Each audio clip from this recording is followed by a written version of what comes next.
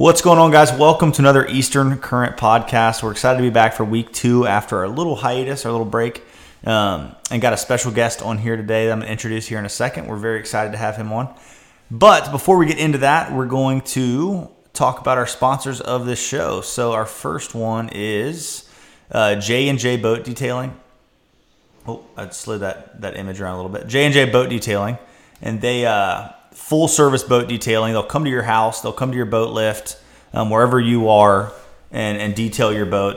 I've had them detailing my boats, and they just do an incredible job. They don't miss anything. Just really, really thorough job of detailing. I've had some other detail jobs done here around the Wilmington area that I've been a little upset with, and I'm definitely always upset when I try to do it myself because I'm just not nearly as good as J&J. But they also, if you need it, if you keep your boat in the water, they have a dive team that could go under and scrub the bottom and do underwater work as well. That's J&J Boat Detailing with the code EC2022. You can get 10% off your first service, so definitely check them out. And the other sponsor of this podcast is T&L Table Company. It's a buddy of mine up in Swansboro, North Carolina. Sneeds Ferry, North Carolina. And he builds really, really awesome custom wood tables like the podcast table that I'm sitting at now, which when we get the new podcast studio set up, we're going to have a couple camera angles. You'll really be able to see it. But I think next week I'll pull a picture in to show y'all. But it is just a really, really well-built table. He does all kinds of custom woodwork, and I think you'll be really, really happy with that if you need any custom woodwork done. But before I get too carried away and start tripping over my words here, I want to go ahead and bring on our special guest from Texas, Waiter Dave. What's going on? Yeah, hey, Jen, how are you? Oh, doing good. Thanks so much for hopping on here and chatting with us this week. Yeah, I hate to start a podcast with correcting you, but you said I was from Texas. Now, I love to fish in Texas, but I'm actually from Florida, which I know you. Oh, you are in Florida? I am in Florida. Oh, my goodness. Yeah. That's my lack of research on Instagram that of where you're located. Now I'm just very embarrassed and flustered. So this is even better for me. This is more organic. Yeah, well, no. So I'm actually based out of the Tampa Bay area in Florida, but you probably see a lot of my Instagram posts from Texas. I get out there at least a couple times, if not more often. I love fishing around the Corpus Christi area, Baffin Bay, Lower Laguna Madre, in that area. And in fact, when I do go, I usually end up fishing with I think the fellow that maybe told you about me, Wyatt Purcell. So yes, and I think that's probably where my confusion came from with Wyatt being in Texas now, and I think that's where where it all kind of unfolded for me, thinking that you were from Texas. But I was really jealous. Now I'm a little less jealous that you're from Florida. So, well, if you can see the reels on my rod rack behind me, you notice that there's only one. They're all spinning gears, so you know I'm not from Texas. That's true. You know bait casters out there. Only one bait caster, so that would eliminate me from. That is very true. Texas, right there. But, that is very true. Well, I do apologize for messing that up. No, I'm gonna blame it on Wyatt. So, well, cool. Well, let's talk a little bit about kind of your story, how you got into fishing, how you ended up in Florida. Did you grow up there, or did you move there? Just kind of take us through your story from when you started fishing and how it's brought you to where you are today. Yeah, well, probably like a lot of addicted fishermen, I started fishing probably as soon as I could cast a Zebco 202 reel. I grew up in Michigan, which happens to be a fish crazy state as well, and I grew up with a pond and a creek in my backyard. And my parents love to tell the story that from the time I was old enough to walk, I'd be down there near that pond and, fishing, starting with bits of hot dog and bread and whatever I could steal out of the refrigerator from my mom, and catching bluegills and catfish and whatever. But grew from there and really started as a freshwater fisherman in Michigan. And then we'll fast forward quickly. Upon graduating from college, I left to go to Florida, and primarily because I love to fish, not big into ice fishing, and so the lure of fishing all year round, and for just the numerous saltwater species was really one of the reasons that I came to Florida. And so when I moved to Florida, I was, had just left college and was broke, like most guys out of college, and so didn't have a boat. Kayaks were pretty rare back then. That's how old I am. And so, it was either a John boat, maybe a canoe, something like that. But I couldn't even afford one of those. So when I moved to Florida, it was bridges, piers, seawalls. That was kind of where I started fishing down here and learning learning the ropes with some of the different saltwater species. And I happened to actually be fishing along a seawall one day down off the waterfront in downtown St. Petersburg, Florida. And I saw this guy walking on. It looked to me like he was walking on the water, but I just, like most people that come in here, he was probably 300-400 yards offshore, and I'm like, how can that guy be standing up in the water that far out? I just assumed it was deep. Well, I quickly realized that he was on a grass flat, and that in fact there were grass flats and sandbars all over the place down in Florida. And what was most important, I saw the guy was catching a bunch of fish, and more than I was from the seawall. So I waited for him to come back in and started talking to him. And, he said, yeah, I come out here just about every night, and I catch snook, I catch trout, I catch redfish. And, I was just, was really intrigued. Yeah. And so that was kind of the start of it. And I, threw on an old pair of tennis shoes, a pair of shorts, and a T-shirt. And I was out there the next day wade fishing. And, that was it. I was just, no pun intended, but I was hooked. Yeah. There was just something about being in the water and having a chance to do some sight casting, landing the fish while you're in the water with them. There's just something I just fell in love with it, and so kind of continued that route and started looking for more and more places where I could access areas that I could wade fish. And again, fortunately, in the Tampa Bay area, there's lots of great areas to wade fish. We have lots of causeways that we can wade into firm ground. Lots of shallow grass flats adjacent to parks, boat launches, and things like that. So there were numerous opportunities. But back then, unlike now, there really wasn't. There was no internet. Hard to believe. And so basically, you had to kind of learn by either reading magazines. And here, it was Florida Sportsman was kind of the fishing magazine for saltwater down here, and that was it. And I, every month I couldn't wait to get out and learn about, new things. And even then there wasn't a whole lot about wade fishing.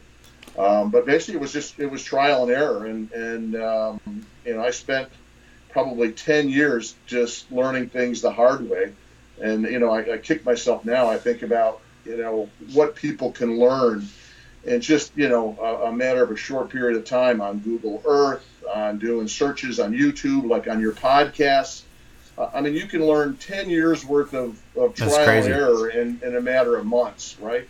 And so the learning curve it's just tremendous what you can do these days. And you don't have to necessarily put in all the pain and suffering that guys like I used to put in order to kind of learn the ropes. It's almost unfair, or I would say it is unfair. Yeah, well, I don't know if it's unfair. I had a lot of fun doing it, but I spent a lot of time fishing and not so much time catching. Right. Especially early on, right? I used live bait, dead cut bait. Artificials were not even.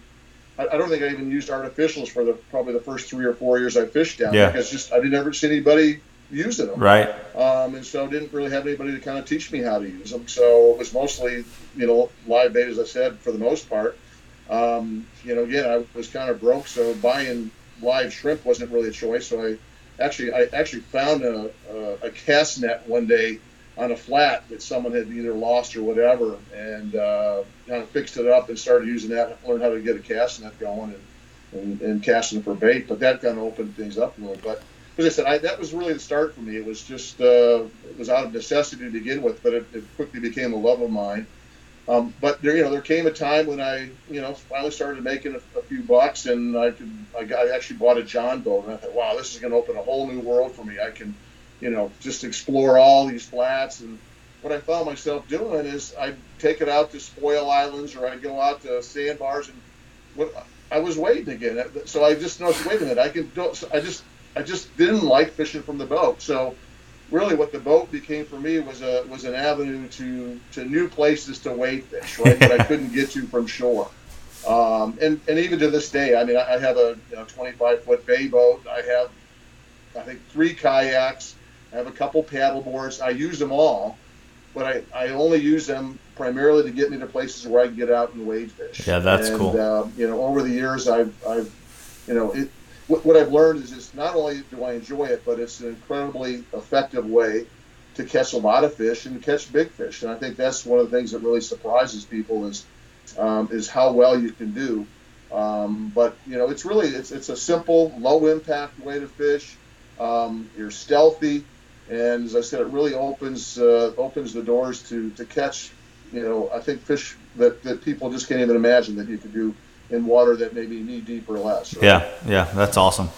Well, and so that's I just started doing that, and so I've been wade fishing now for, it's hard to believe, but 40 years, right? And primarily here in the Tampa Bay area. So there's probably not a wadeable spot I'm going to say probably within 75 miles of the Tampa Bay area that I haven't fished at some point over the last 40 years. I mean, that's just cool. What I love to do is to explore. So it's a big part of it. So tell me this. Nowadays, we've got satellite imagery, and you can hop online. And before you, wade fishing, access points is so important. So finding a place that you can even get to a flat, like as far as drive to or park or walk through an area.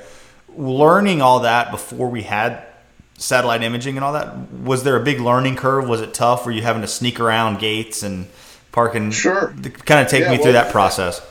Well, it was a lot of drive time. Yeah. I mean, basically you go to the coast, right? And just try to drive. Start following roads that went around the coast. Yeah. One of the things I did early on, I got a list of parks. There's, of city, county, state parks, or even national parks. And in Florida, there's a lot of great parks that have access to the water. So that was kind of the first thing I did. So I really started scoping out a lot of the parks that we had and identified those areas that had, really good water access. Then boat launches was another thing I discovered. Wow, a lot of the areas where there were boat launches had adjacent areas that you could wade as well along different shorelines. And again, both of those, you could find lists even back then. You could buy the magazine that or a map even that would list the different parks and for boat launches and things like that. So I just started exploring those. And a lot of it was also just obvious stuff, driving over causeways. Down here, there's a line of barrier islands, which is where most of the beaches are here all along the Gulf Coast. And there's a causeway that connects just about every one of these barrier islands to the mainland. And so these causeways tend to have some, great access. And for the most part, most of them, they dredged the flats adjacent to create the fill for these causeways. And so what you have is a channel that runs right along and parallel to almost every one of these causeways. So you've got a built-in structure almost immediately right there. Yeah. A lot of these causeways they've piled up rocks and other riprap, right? So you got all kinds of great rocks and structure along the shoreline. You tend to have kind of firm sandy bottom because they also tend to be near passes and things like that. So you've got a lot of water movement, so it tends to be less muddy. So you got firm sandy or shelly bottom. You've got deep channels adjacent and rocky. So kind of all the structure built right in. And so the causeways can be just fabulous. The same thing in Texas for that matter. It really is. I mean, there's a lot of great causeways down there to fish. And you can just, a lot of times you just can pull right on over and park and get out and go. You don't even have to walk very far. Yeah, right? yeah. And then, the last piece that there really is kind of easy and obvious here are beaches. I mean, we just have loads and loads of beaches. And, I think that's something that a lot of people don't realize down here, that the fishing, especially in the summertime, snook fishing along the beaches here, kind of anywhere from where we are south. And actually, quite honestly, the range for the snook has actually probably moved 75 to 100 miles even north of here, to believe it or not, in the last 5-10 years. So, but there's a great beach fishery for snook, trout, redfish, flounder, and then obviously mackerel come in certain times, there's tarpon, and all the rest. But so there's just so many different opportunities, and that's why for wade fishing, there's Texas is really is right up there with Florida. And that's one of the reasons why I love Texas. And people are wade fish crazy in Texas, even more so than they are here. But it's a great way to do it. But yeah, so it's you had to put your time in, but you kind of had to figure it out on your own. It took a lot longer to do it. You might think you've got a spot, and not until you actually get down there and find out and walk in. And it's still the same even with Google Earth. You may find what you think is the perfect flat or the perfect entry point. You get in, and next thing you know, you're waist deep in mud, right? Right. Or there's so much rock in there that you can't get through it. Or you find out it's private property, and next thing you know, you got the sheriff yelling at you, wanting to know why you're snooping around in some guy's backyard or whatever it might be. But so I had a lot of that. I mean, what I will say is, I might have been arrested a few times, but I was never convicted of trespassing. So that's awesome. Usually I was able to. No, I shouldn't say I was always able to talk my way out of it. Yeah. But I haven't had nearly as much of that since I discovered Google Earth. Let's put it that way. Yeah, for sure. It's always, you can get away with walking through people's backyards with a fishing rod when you're like 6 to 12 years old, but then when you become a grown adult and you're walking through someone's yard with a fishing rod, they take it a little more seriously. Well, actually, one of the few advantages of getting old like I am now, they start to feel sorry for you when you get old like I am. They're like, wow, this guy doesn't have a lot of time left. Let's let him have a little bit of fun before he's going down. So maybe I'm getting away with some of that at this point. That's awesome. So as far as your flats fish or your wade fishing goes, are you primarily trying to sight fish? Or are you doing a mixture of sight fishing and blind casting? What does that look like on foot? Because I've done a little bit of wade fishing myself for redfish and for bonefish, but just very little. It's just something that I haven't done much of. I've done some surf fishing and beach fishing, but down there, is it a good mixture of the two? It's both. Yeah. I mean, we've got certain areas that we've got just beautiful, clear water, firm grass flats, and we do have the chance to sight fish, right? Snook and redfish in particular are probably what we do more sight fishing for down here. The trout tend to be a little bit deeper, so it's a little bit tougher to be sight casting for them most of the time. But along the beach is a great sight fishing opportunity here because we don't get a big surf a lot of the times, and the water's crystal clear. And summertime, you can walk a beach around here, and you can just see the snook lined up in the swash, and you get a chance to cast to them. Now, the tough part is, of course, most of the time those snook, if you're up on the beach, you can see them, they can see you, and they just kind of look back at you and laugh. But you do get a chance to do it. So I do a lot of sight fishing, but I probably do as much blind casting because also a lot of the areas that I fish, the water may not be, clear, especially if we get some wind blowing, things like that. We have a lot of areas that we've got some of the coastal areas where we've got rivers that are entering into the Gulf. They're stained water, and so we'll get tannic acid that'll have kind of that tea-colored water, which will make it difficult to that. But it's both. So you need to understand, how to do both. Probably like most fishermen, and I know like yourself, I love to sight fish when I have the opportunity to do it. It's certainly my preference over blind casting. But if all you have to do is blind casting, well, that's what you do. Right. And, right. When I catch that fish blind casting, I don't throw it back and say, man, I don't want you because I didn't see it. But right. so a little bit of both, but you really have to understand how to do both. Yeah, definitely. I think well-rounded angler is one that understands both, does both, but knows when to. There's time like this morning. We wanted to sight fish. We really wanted to sight fish, but the conditions were not allowing it. We had clouds, and the redfish have been getting really shallow and tailing well, but we had a north wind switch around and blow. It was a little cooler this morning, and they just weren't shallow. So we had to resort back to a little blind casting, and it's just knowing when to shift and when to do what is really, I think, something that pays off a lot and allows you to learn more and grow as an angler. But like you said, I think a lot of it depends on the areas that we're fishing too, because a lot of the areas here get a ton of pressure. Yeah. And so the fish are really skittish, and so really to get the opportunity to get close enough to first of all even see the fish, but to get a cast in front of them without spooking them can be difficult here. So for sure, the tendency is, and it's important to learn how to make long casts. To really improve your odds. You're covering more water, less likely the fish are going to be seeing you. So a lot of that going on there. But being able to cast a long way as well as accurately is really important for the wade fishing. So as far as casting a long way, what are some of the trips. I cannot talk tonight. What are some of the tricks and tips that you've kind of put together for casting far? Because especially weighting your lower as well, so you don't have that elevation to help you out. Yeah. Well, so first of all, I suggest that people use lighter gear than. I mean, I get so many guys that want to bring their own gear when we go on a charter, right? And they're bringing, I get the guys who are bringing 10-foot,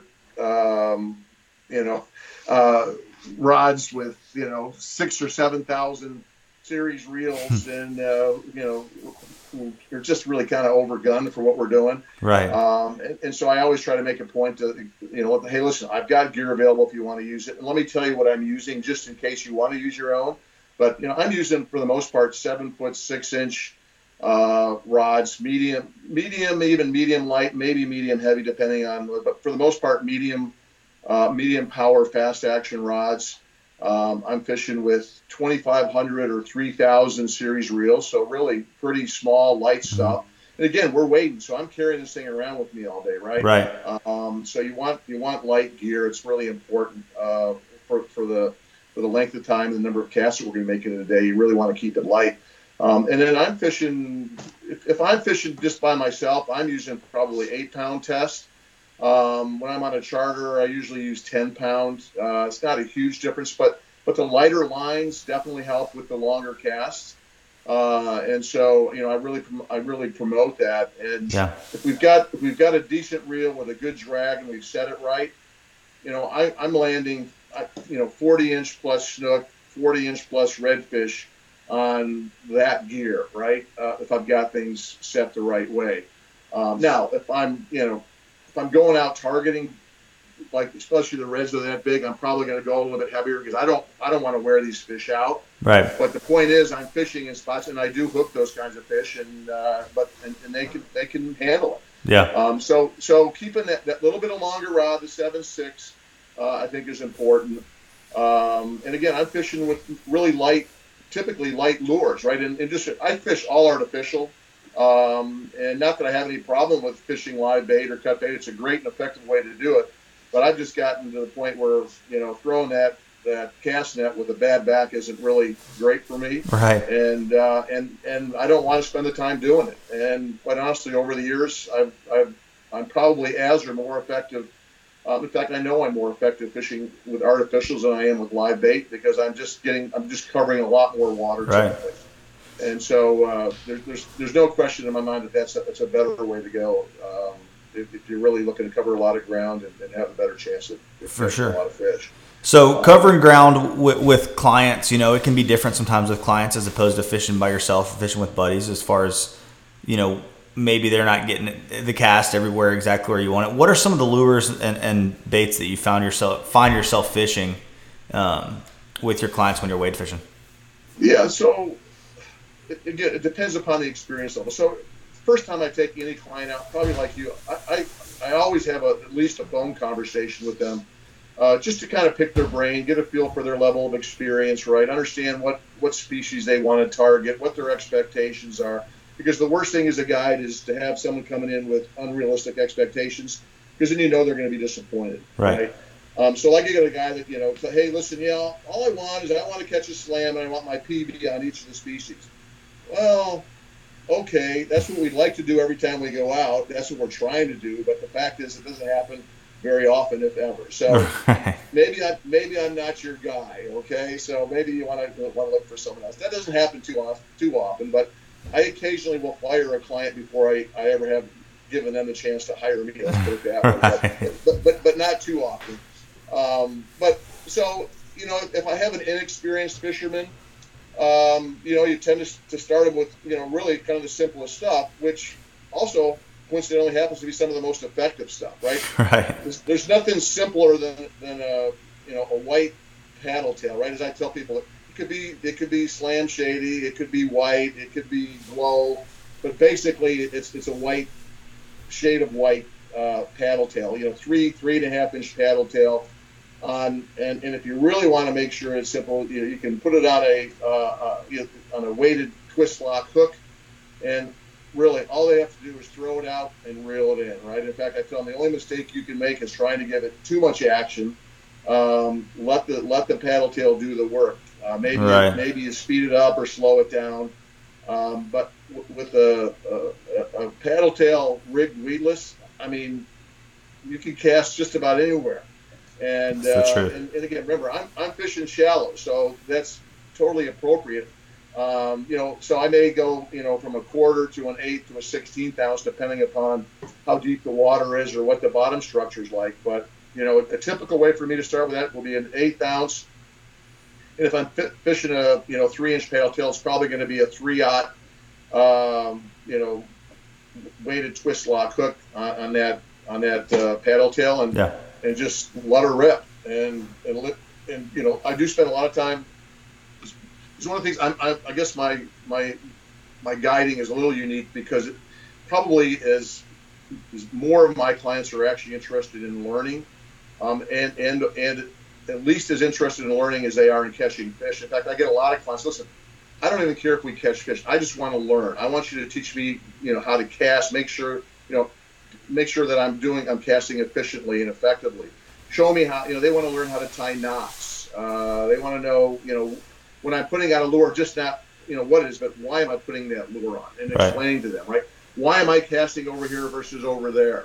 And a lot of that has to do with kind of how I got started really doing this over the last 5 or 6 years, which was being involved with Salt Strong, and I had done a wade fishing mastery course with them, and so that's how a lot of people have been introduced to me is their teacher in that course, and so going out with me is kind of an extension of that course. Yeah, that's cool. So I do a lot of teaching, and quite honestly, I love it and I enjoy it. There's nothing I've gotten, probably like you, I love watching one of my clients hook a fish, especially if it happens to be, they're beginners and they're just learning. I mean, just watching them and teaching them, and then see them actually catch a fish and watching the smile on their face, and then they're addicted. Definitely. And there's no better high in my mind than that. And I've gotten to the point where, and I do fish, which is also a little bit unique. I fish right alongside my clients all day long, which is a little bit unique for a guide. When I started, I didn't do that. I used to go out with guys on boats, and pretty much, they didn't fish. They were sitting there. They get you to the spot. They'd chum. They'd put a bait on there. They'd even throw the bait out there for me, hand me the rod, and it was all I could do to keep them from reeling it in for me, right? Right. And I'm like, that's not what I wanted out of it. But so when I first started doing the wade fishing thing, I wasn't fishing. I always had a rod with me, and basically more as a spare for whoever I was with. But since the whole Salt Strong thing, every time I go, these guys, listen, how come you're not fishing? I want to watch you cast. I want to see how you're retrieving. I want to see how you're rigging, right? I want to see how you're, what you're doing. But they love to watch the type of retrieve you're using, the speed, watch the cast, and even when you're hooking fish, as a guide, how it kills me especially if I'm leading the guy down a channel edge, because he's never been there and not sure exactly where to go. So I'm leading the way, and I hook into the fish that I was just hoping that they would have gotten, right. It's almost a little embarrassing, but you know what? They love to watch how you're fighting that fish. Definitely. And even wade fishing is something that nobody thinks about until they actually catch one. Is how do you unhook a fish when you're wading, right? What do you do with your rod? And what happens initially? They all end up dunking their reels, and I'm like, oh my gosh, that's not. You don't want to be doing that in salt water. Right. But teaching them how to keep their reels, out of the water, and how to grab the line and control the fish with that, and then pick it up. But so all of that is a big part of what I do. So a little bit different than maybe a lot of other guys are doing out there, but at the end of the day, probably like you, it's if you could turn somebody on to your passion, there's nothing greater. No, there really isn't. And I think you said it so well. The most addicting part as a guide is seeing a client improve and learn through experience, and knowing that whether it was something you said or a way that you showed them, or them seeing you catch a fish, to see them put it together, to see. I just love when I see some, I've got a client or something and we're sight fishing redfish, and for the past 3 or 4 trips, I've really had to talk them through each retrieve when they throw and pitch out in front of a redfish, where to stop it, when to move it, And then to watch them, pick the redfish up on their own, pitch out in front of it, let the bait sit there, let the fish feel like they found it, hop the bait, the fish eats it. To watch them put all that together when it was so foreign, for a while is just really cool. And it's something, for guys like you and I that get to fish so often, you can easily forget those simple things that we just don't even really think much about, are things that, like when you were talking about working with a client, like why am I casting here as opposed to there? Like those are questions I get all the time working up a creek or a flat, and just forgetting to explain that to someone. But it's so nice when you have that person, that client that wants to learn, because you kind of reawaken all those thoughts and all that stuff that just kind of becomes second nature, and are able to teach that, which is really fun. I do love that part of guiding so much. Yeah. There's no doubt. In fact, maybe the only downfall that I have several clients who over the years started as beginners, and I have some guys that just got addicted so quickly that they were booking me every 2 weeks for a while, wanting to learn how to go, and then maybe it was once a month, and as you'd expect, you become friends with these guys, right? And then at some point I'm like, and I've had this with numerous clients. I've said, listen, I can't teach you anything. I can't teach you anything else. You know what to do. You know where to go. So if you need a buddy to fish with, give me a call. Let's go fishing. But I can't charge you anymore. I'm sorry. I just don't feel good about it. And so I turn them into what I call my scouts, right? So I said, all I ask is this. So if you are out fishing, just drop me a line or send me a text. Hey, I was fishing over here the other day and caught this or I caught that or whatever. So I've got kind of this network of former clients that are keep me informed about where they're fishing, what they're catching, and as you might expect, there's only so many places you can go when you're waiting. So it's not uncommon for me to take a new client somewhere, and I'm running into an old client who's fishing there, and I love it when I see that, and it happens all the time. But yeah, so you got to be a little careful because keep doing that, you won't have any clients left. But anyways, no, that's funny. Do you see? So you see kind of a mostly a local clientele down there? Do you have quite a few people traveling in to fish with you? No, initially it was I'd say over the last 5 years, which is when I really started doing this full time. I've been doing it part time since 2000, and it was mostly weekends. And fortunately, I worked for myself, so I could do my own schedule. But wasn't nearly as frequent as it is now. But 5 years ago, I started doing it full time, and again, it was really kind of getting involved with Salt Strong that really jump started the whole thing. And so, yeah, initially it was more local folks, but it's become, I'd say, in fact, wintertime, as you might expect, I get more out-of-towners because they're down here visiting from, the Northeast and Midwest, a lot of folks during the winter in Florida here. So I get a lot of those folks, but it's probably, I'd say almost now, maybe 60% out-of-towners, 40% locals. Wow. So, yeah, and it continues to seem to be getting more and more folks coming from out of town. That's cool. That's super cool. Yeah. So what does a typical day, a charter with you look like if you're booking a trip to come do some wade fishing? Are you using your boat often to get to areas that you're wading, or are you mostly driving? Are you meeting clients at a parking lot? I never use my boat to take a client. I shouldn't say never. Very rarely. And usually it's those guys that I've told you have graduated from my, as I said, from the Wader Dave School of Fishing. I'll take them on a boat occasionally like that, but I never take clients for hire on the boat anymore. For one thing, I have let my captain's license lapse, and just because I don't use it, I don't have insurance for that in my boat anymore. Yeah. So that's one good reason to keep me from doing it at this point. But I don't use it for that. So just wade fishing. So now I lost my train of thought and I forgot what the question was. No, you're good. I was just asking what a day of wade fishing. You book a trip. So let's say like tomorrow, weather's perfect, we're going fishing, and I'm like, hey, let's do what you want to do. What would it look like?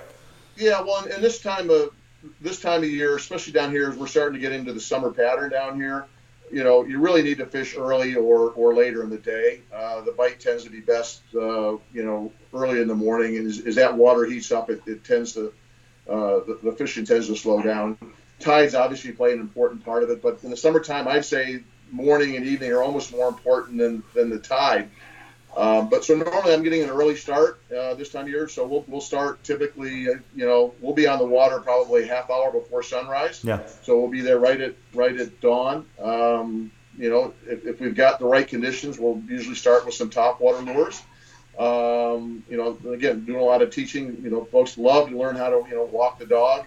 They watch somebody, boy, that looks so easy to do. And I say, it really is once you get the hang of it. But getting the hang of it takes a little bit. But top water, and then as the day goes on, we'll fish. I fish a lot of soft plastic, so it's showing folks, how to, again, tying a lot of knots. Even I'll walk them through the beginning, exactly what the equipment is. I'll tell them the knot that I'm using to tie my braid to my leader. Right. I'll explain to them that I'm using 20 or 30 pound leader. I'm using mono these days. I've kind of made the transition from fluorocarbon back to mono. It's a lot cheaper, and I haven't really found a big difference, to be honest with you there. So, if I think snook are going to be a likely target or going to be found, then I'm going to go to the 30-pound test. If it's not, it's 20. But explaining to them, that's the difference there. For sure. Show them how to tie the loop knot that I like to use to connect most of my jigs and other lures. Again, all those basic things. And then we get on the water again, depending upon the level of experience. I maybe even, first thing I do is, and I like to do, is take a video of them casting at the beginning of the trip, right? Especially if they're beginners. And then we'll watch them go throughout the day trying to give them tips. And then at the end of the day, I'll do another video of them casting, right? And it's amazing sometimes the difference between, just after 4 or 5 hours of weight fishing and taking 500 casts, the difference. So we'll do that. But so we'll get out, we'll fish. Typically, it's about 4 to 5 hours of fishing. It's not unusual for me to cover 2 to 3 miles during a trip on foot. And, sometimes we may have to, depending on where we go, we may have to walk, a quarter, half a mile to even get down a trail or whatever it is to get to the water where we're going to get in and enter. And so that's not uncommon. Again, it depends on who I'm with and depends on their stamina level and all the rest. But that's very typical. I'm moving constantly, and that's one of the comments I get is like, boy, you don't sit still. And I don't. I said, it's all about covering water. Just like, when you're in the boat. I keep moving until I get a hit or I catch a fish. Then I stop and I'll slow down and make sure I thoroughly fish the area until I'm not getting hits or fish anymore, and then I'll move on. But I mean, it's constantly moving, and that's why I'll cover so much area. Right. So it's a lot of search going on. I do have a lot of trips where I'll bring a kayak or a paddle board along, and if I've got an area where we're going to get into the water close to where I'm parking my vehicle, I just load the kayak up with I've got a little milk crate with 4 rod holders. I put a cooler in there, my first aid kit and things like that in there, and I basically just trail it behind me as a platform to hold extra rods, gear, cooler, whatever it might be. For sure. And that's a great tool. But I also have trips where my clients will bring their kayaks too, and we'll paddle to get across channels and to get to spoil islands that we couldn't get to if we didn't have the kayaks. For sure. And the kayaks also really expand your range. So I've got a lot of spots where I may wade 3 miles down a shoreline, but the last thing I want to do at the end of that is to have to fish it all the way back again, right? And so if I have the kayak, I can just hop in the kayak and paddle back. So it really extends the range. And I don't fish from the kayak. I don't like to fish from the kayak. I'm always, trying to get myself positioned properly. I get, I see some of these fishing kayaks that have more stuff on them than my boat does, right? Right. Power, 2 power poles, depth sounder, 8 rod holders, the pedals on top of a trolling motor. It's crazy. It is crazy. And I'm like, gosh, I thought the kayak was all about trying to keep things simple and getting out and getting a little bit of exercise. And but my kayak is as simple as it gets. I don't even have anything on the sides because I'm constantly getting in and out. And you don't want to get hooked on your shorts or your belt or your hitting pack, whatever it is, you're getting it out. So it's just really simple.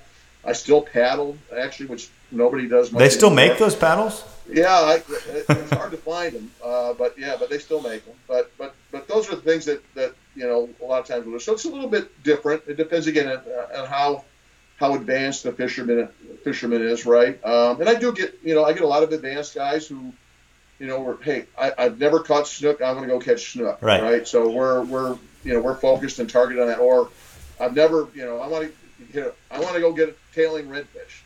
And as I tell them, most of you guys are watching too many TV shows. They think that every flat you go to, you're going to see tailing reds Right. left and right, and that's all there is to it. And I always see the guys look at there's 100 redfish right. No, those are mullets, sir. I'm sorry. I wish they were, but that kind of stuff. Right.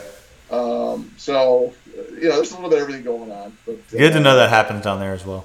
yeah, absolutely. Believe me. Man, that is super cool. I love and I'm very jealous of the simplicity of that. And I think it gets you back down to the basics. And the other cool thing, like I'm always a little jealous of kayaks, and now even more so talking to you of wade fishing, because I even have had this conversation with Wyatt. The fact of, and I think you're a good happy medium because you're talking about how you like to work quickly. But being on foot or being on a kayak does drive you to really pick an area apart a little bit better. Not like a boat where I could pull up to a bank and make like 3 casts and be like, that's not good. And then make a 15-mile run somewhere else and start fishing. I feel like you can really learn an area well, whether it's worth your time or not. And I feel like when you do fish slowly or just stay married to a zone or a spot that you have to walk or paddle, you a lot of times can catch fish there. You might not have caught fish there on a boat because you might not give it enough time. You might have worked too quickly. But do you feel that wade fishing really helps you understand a spot? Like you can fish a spot once and really know it maybe better than if you had rolled up on a boat and tried to fish it? Well, yeah, I mean, absolutely. And for a couple of reasons. Number one, as you said, you're working it much more slowly, right? Right. You're walking. If the water's clear, and even if it's not, you're feeling with your feet what the structure's like on the bottom, right? Mm-hmm. So, when you trip over a branch or an oyster bed that's down below, you can't see it. You know what? You tend to remember that, and that it's there. So you really learn, the structure, and again, you're working, much slower. But you're also, if you think about it, you can position yourself perfectly on every cast. Where when you're in a boat or a kayak, you're always compromising. You may have to turn this way or that way. The wind is pushing you one way or the other. So you not only you tend to get blown down a shoreline, so you're really trying to get your cast in, but you're not positioned properly all the time, like I am when I'm wade fishing. So I work an area not only more thoroughly, and I don't think this is redundant, but more effectively, right? So I'm making more casts in an area, for sure, but I'm also getting those casts in better position where the fish are likely to be than I might be if I was in a kayak moving or in a boat.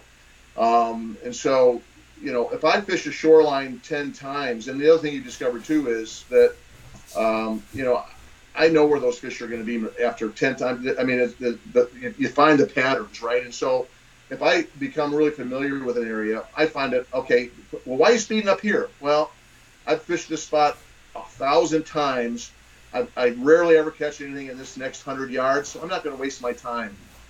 Let's go to this spot where I'm catching fish, 100 times out of 1,000 instead of none, right? Right. But that, by doing that slowly, it really helps. Now, the disadvantage to that is that, when you're picking a spot wade fishing, and especially if you don't have a kayak or anything to extend your range, you're kind of married to that spot. So it's not like when you're going out in a boat, oh, okay, well, I have my plan. I've got 1, 2, 3, 4, 5, 6 spots. Well, we pretty much got one spot. And now it may be, a length of shoreline, but you're stuck with it. And if it happens to be the pattern just doesn't produce what you were expecting in that area, it can make for some tough days. For sure. And so that's kind of, as I tell people, it's the downside, which is why you've got to have more than 1 or 2 spots to fish. You got to learn where to go under different conditions, different winds, different temperatures, different water clarity, things like that, and learn where to go conditions, which will all help you. But there's no doubt that wade fishing, not only you're stealthier as well, right? You don't have any false slap to worry about. You've got a low profile. It's amazing how many times, I am spooking fish while I'm waiting that I mean, I'm about kicking them in the head before I even see they're there. Yeah. They're not seeing me either, right? And so, there's no doubt in my mind that it's a stealthier approach. For sure. So again, and I think that's kind of attributes to what I call the being more effective when you're working an area because of that. So you can get closer to the fish and have a better chance of getting them before you spook them. So you kind of just answered my question here, but this was something I was thinking about. So if I'm fishing, I used to do a lot of freshwater trout fishing, and if I'm working up a stream or a creek, I'm always, for the most part, if I'm in the water, down current, working up, so that I'm not disturbing that water down current as I'm fishing to it. Do you find yourself doing anything similar on those flats or maybe the shallower areas? Are you trying to, where you enter a flat, are you going to think about current and everything? Or Sure, no, yeah. So the things that I'm gonna be trying to take into consideration when I get to a flat, right, is a few things. But wind direction is probably the first thing that I'm looking at, right? You want to avoid casting. I'd rather be casting into the wind or downwind than with the side wind. Right. It's really more difficult, right? So I want to be either, ideally I want to be working a flat, so I'm casting downwind if I can. I prefer to have the sun at my back if I can, right? And ideally, I'd like to be throwing my lure so I'm retrieving it with the tide, right? Because that's the natural direction of the bait fish coming. Now on a wide flat, you don't have the volume of water, constricted, so right. It's not like it is in a channel or at a pinch point, stuff like that. So the tidal movement tends to be much slower, so it's not as big a deal. I don't worry about it as much. But if I'm fishing, a pass, or I'm fishing the beach near an inlet, something like that, or even on the beach, as you've got runouts all over the beach. But there could be some pretty significant tidal movement along the beach. Everybody thinks the water's coming in this way, but it's really not. It's running along the beach one way or the other. And so ideally, I want to be casting, as I said, up tide, retrieving the lure in the same direction that the tide's running. We talked about sight fishing, and especially like down here on the beach for fishing for snook.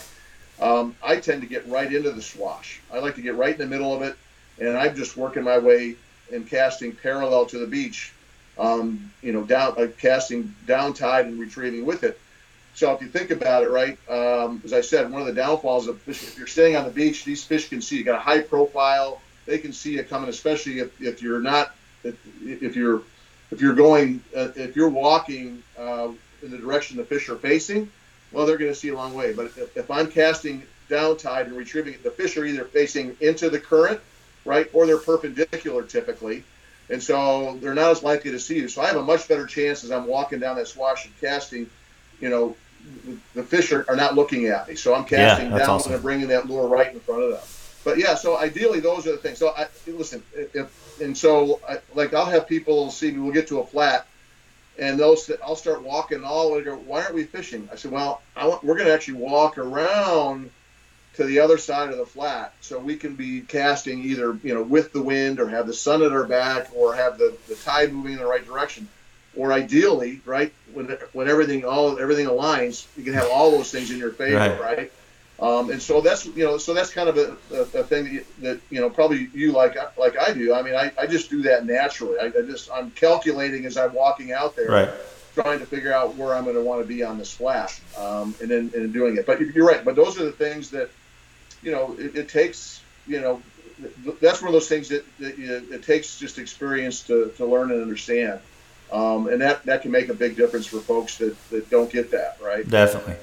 It's funny you say you kind of are doing those things daily as you're walking onto a flat, maybe calculating a little bit. A lot of times I'll notice clients looking at me, wonder what I'm doing when I'm constantly running the boat around, and I'm thinking about the spot, but I'm looking over my shoulder at where the sun is so I can kind of plan out how I'm going to approach a flat or approach a bank. And I know they're like, does he think somebody's chasing him, or is there someone after us? Because I'm always looking behind me, trying to make sure I'm setting up just right for it. But it's those little things that you're kind of just, the things that are great teaching, great pieces to teach, that oftentimes I feel like I forget because I just think about them. They're such second nature, but that's what a lot of our clients really want to know. It's like, all right, why are you doing this? Why are you setting us up here? Why is it important to have the sun behind us? One of the last questions, we're already at an hour, which is crazy. We got about 10 more minutes, but And we'll definitely would love to have you back on. I have so many more questions. But have you had any, this is a kind of a serious but silly question, crazy encounters spending so much time in the water? Sharks, stingrays, anything like that? Probably not good for business, but yeah, all the above. In fact, like right now, we're kind of getting near the end, but we're in stingray mating season. Mm-hmm. And, these big southern stingrays get up on the flat. I mean, they're just, 4 or 5 feet across. They're just huge, and they're all over the place. And, and I've warned people. In fact, I have a liability waiver that is the craziest. I should send it. You'll laugh. It just lists all the possible hazards, right? Right. Including flesh-eating disease and all these other things that can happen while you're waiting. But stingrays are probably the one thing that we encounter. I mean, every trip people receive stingrays. Right. And that's why it's really important at the very beginning of every trip, you explain to them, hey, listen, we're going to move very slowly. Okay, we don't want to be running. We don't want to be lifting our feet high. We're keeping our feet low. Booty. I won't fish with anybody that doesn't have booties. I get guys, I got the little beach slippers or whatever, or want to go barefoot. And I'm like, sorry, I won't do it. And I carry extra booties with me, just in case. But just protection, not only from stingrays, but from oysters, glass, whatever it might be. But that's a must. Right. But yeah, so stingrays are all over the place. Again, I'm probably going to get stung tomorrow for saying this, but I've been waiting for 40 years, and I've never been stung by a stingray while I've waited. Now, don't get me wrong, I've bumped into, I can't tell you how many. And when I bump in, if I'm shuffling and I bump into them, they take off. Right. I also tell people, listen, look where you're walking, okay? And so, especially if you're in clear water, you'll see the stingray. So Definitely. if you see a stingray, we'll stop, poke them with the rod. They'll take off, okay? But look where you're going. That certainly helps. Sharks, more trips than not, I see sharks. Now, mostly bonnet heads, right, which we're not worried about. We'll see a lot of smaller black tips and lemons, things like that. In fact, when you're wading through a flat, and I tell people, I'll turn around sometimes, and also you'll see 3 or 4 little bonnet heads or even some black tips just following us, and they're just feeding on all the stuff that we're bringing up when we wade through that grass and all the rest, right? And so you'll see that happen a lot in there. Oh my God! And I'm like, yeah, just relax. Now, I do, and I have on occasion. I've seen my share of bull sharks out there. I don't like them, and I don't want to see too many of them. But more often than not, it's been when I'm working an edge or a shoreline, and I'm doing the same thing. They're doing the same thing, but they're coming the other way. We're going right towards each other, and so fortunately, every time that's happened, they've seen me and they take off. I've had a couple times to poke them in the nose, and they've gone off. I did see probably the scariest thing I saw. Had to have been a 12-foot hammerhead just working a mangrove shoreline in an area that was, in fact, it was a spot where I'd taken my boat out to a barrier island, mm-hmm. and had gotten out and waited. I was half a mile from closest person, and that hammerhead was just working that shoreline the same way. I saw him coming. I saw his fin sticking out. I was in probably 3 feet of water, and he scared the living heck out of me. I'll be honest with you. That's the only time I've been I'm like thinking I got to go jump in the mangroves here or something. But hammerhead's no joke. Well, I'd never seen one there. I've seen them off on the beach or offshore, but not like that. Right. And so he fortunately he saw me. He just went around me, but I waited. I got back to that boat pretty darn quick after that. But yeah. So listen, you see that, but I see what I see. I see manatees all the time out there. I see dolphin are out there. Everybody, I hate the dolphin. They're eating my fish. I don't mind the dolphin because if I see them feeding, I know there's fish there. Right. And when they leave, those fish come back. It's not that big a deal. But the good things that I see while I'm out there, turtles and you see spotted eagle rays jumping, whatever. That's one of the reasons why I love wade fishing, and really outweighs some of the scary things I might see out there. And the reality is most of those things really aren't anything to be afraid of anyway. For sure, for sure. Well, Dave, thank you so much for hopping on this podcast with us. Is there anything, any closing statements, anything we didn't touch on that you're passionate about that you want to share about before we hop off? Oh, there's so much I couldn't even start, but no. Listen, I just appreciate the opportunity. I think as you and I, we talked. Get me talking about fishing an hour ago was just like that. I know, it's crazy, and I love it. After all these years, I still get excited about every trip, and the night before I'm always a little anxious and excited to get up and go. So I hope that never stops being the case, and that's when you know you're an addict. But as I said, I hope to have the opportunity to create more addicts as I continue to grow old here. I'm with you on that one. So I'm going to link all of your information on the show notes for the podcast and the YouTube description. But just for our listeners that might not be able to click as they're driving down the road, how can they find you if they want to get out and either connect with you or get out and do some fishing with you? Yeah, I have a website, and it's wadersguide.com. So WADERS, Waders, GUIDE.com. wadersguide.com. That'll take you to my website, and then you can contact me through there. Awesome. And on Instagram, it's just Wader Dave. Wader Dave. At Wader Dave. So it definitely reach out to him, you guys, if y'all are going to be in the Tampa area and want to do any fishing. Just an awesome guy, great wealth of knowledge. And Dave, thank you so much for hopping on here with us. No, my pleasure. I hope we have a chance to do it again. We will definitely do it again, and maybe next time we'll talk about Texas. Well, or maybe I'm we just get kidding. you down here and we go looking for some hammerheads. What do you think? I'm always down to go hunt for a few big hammerheads on foot. Okay, sounds good.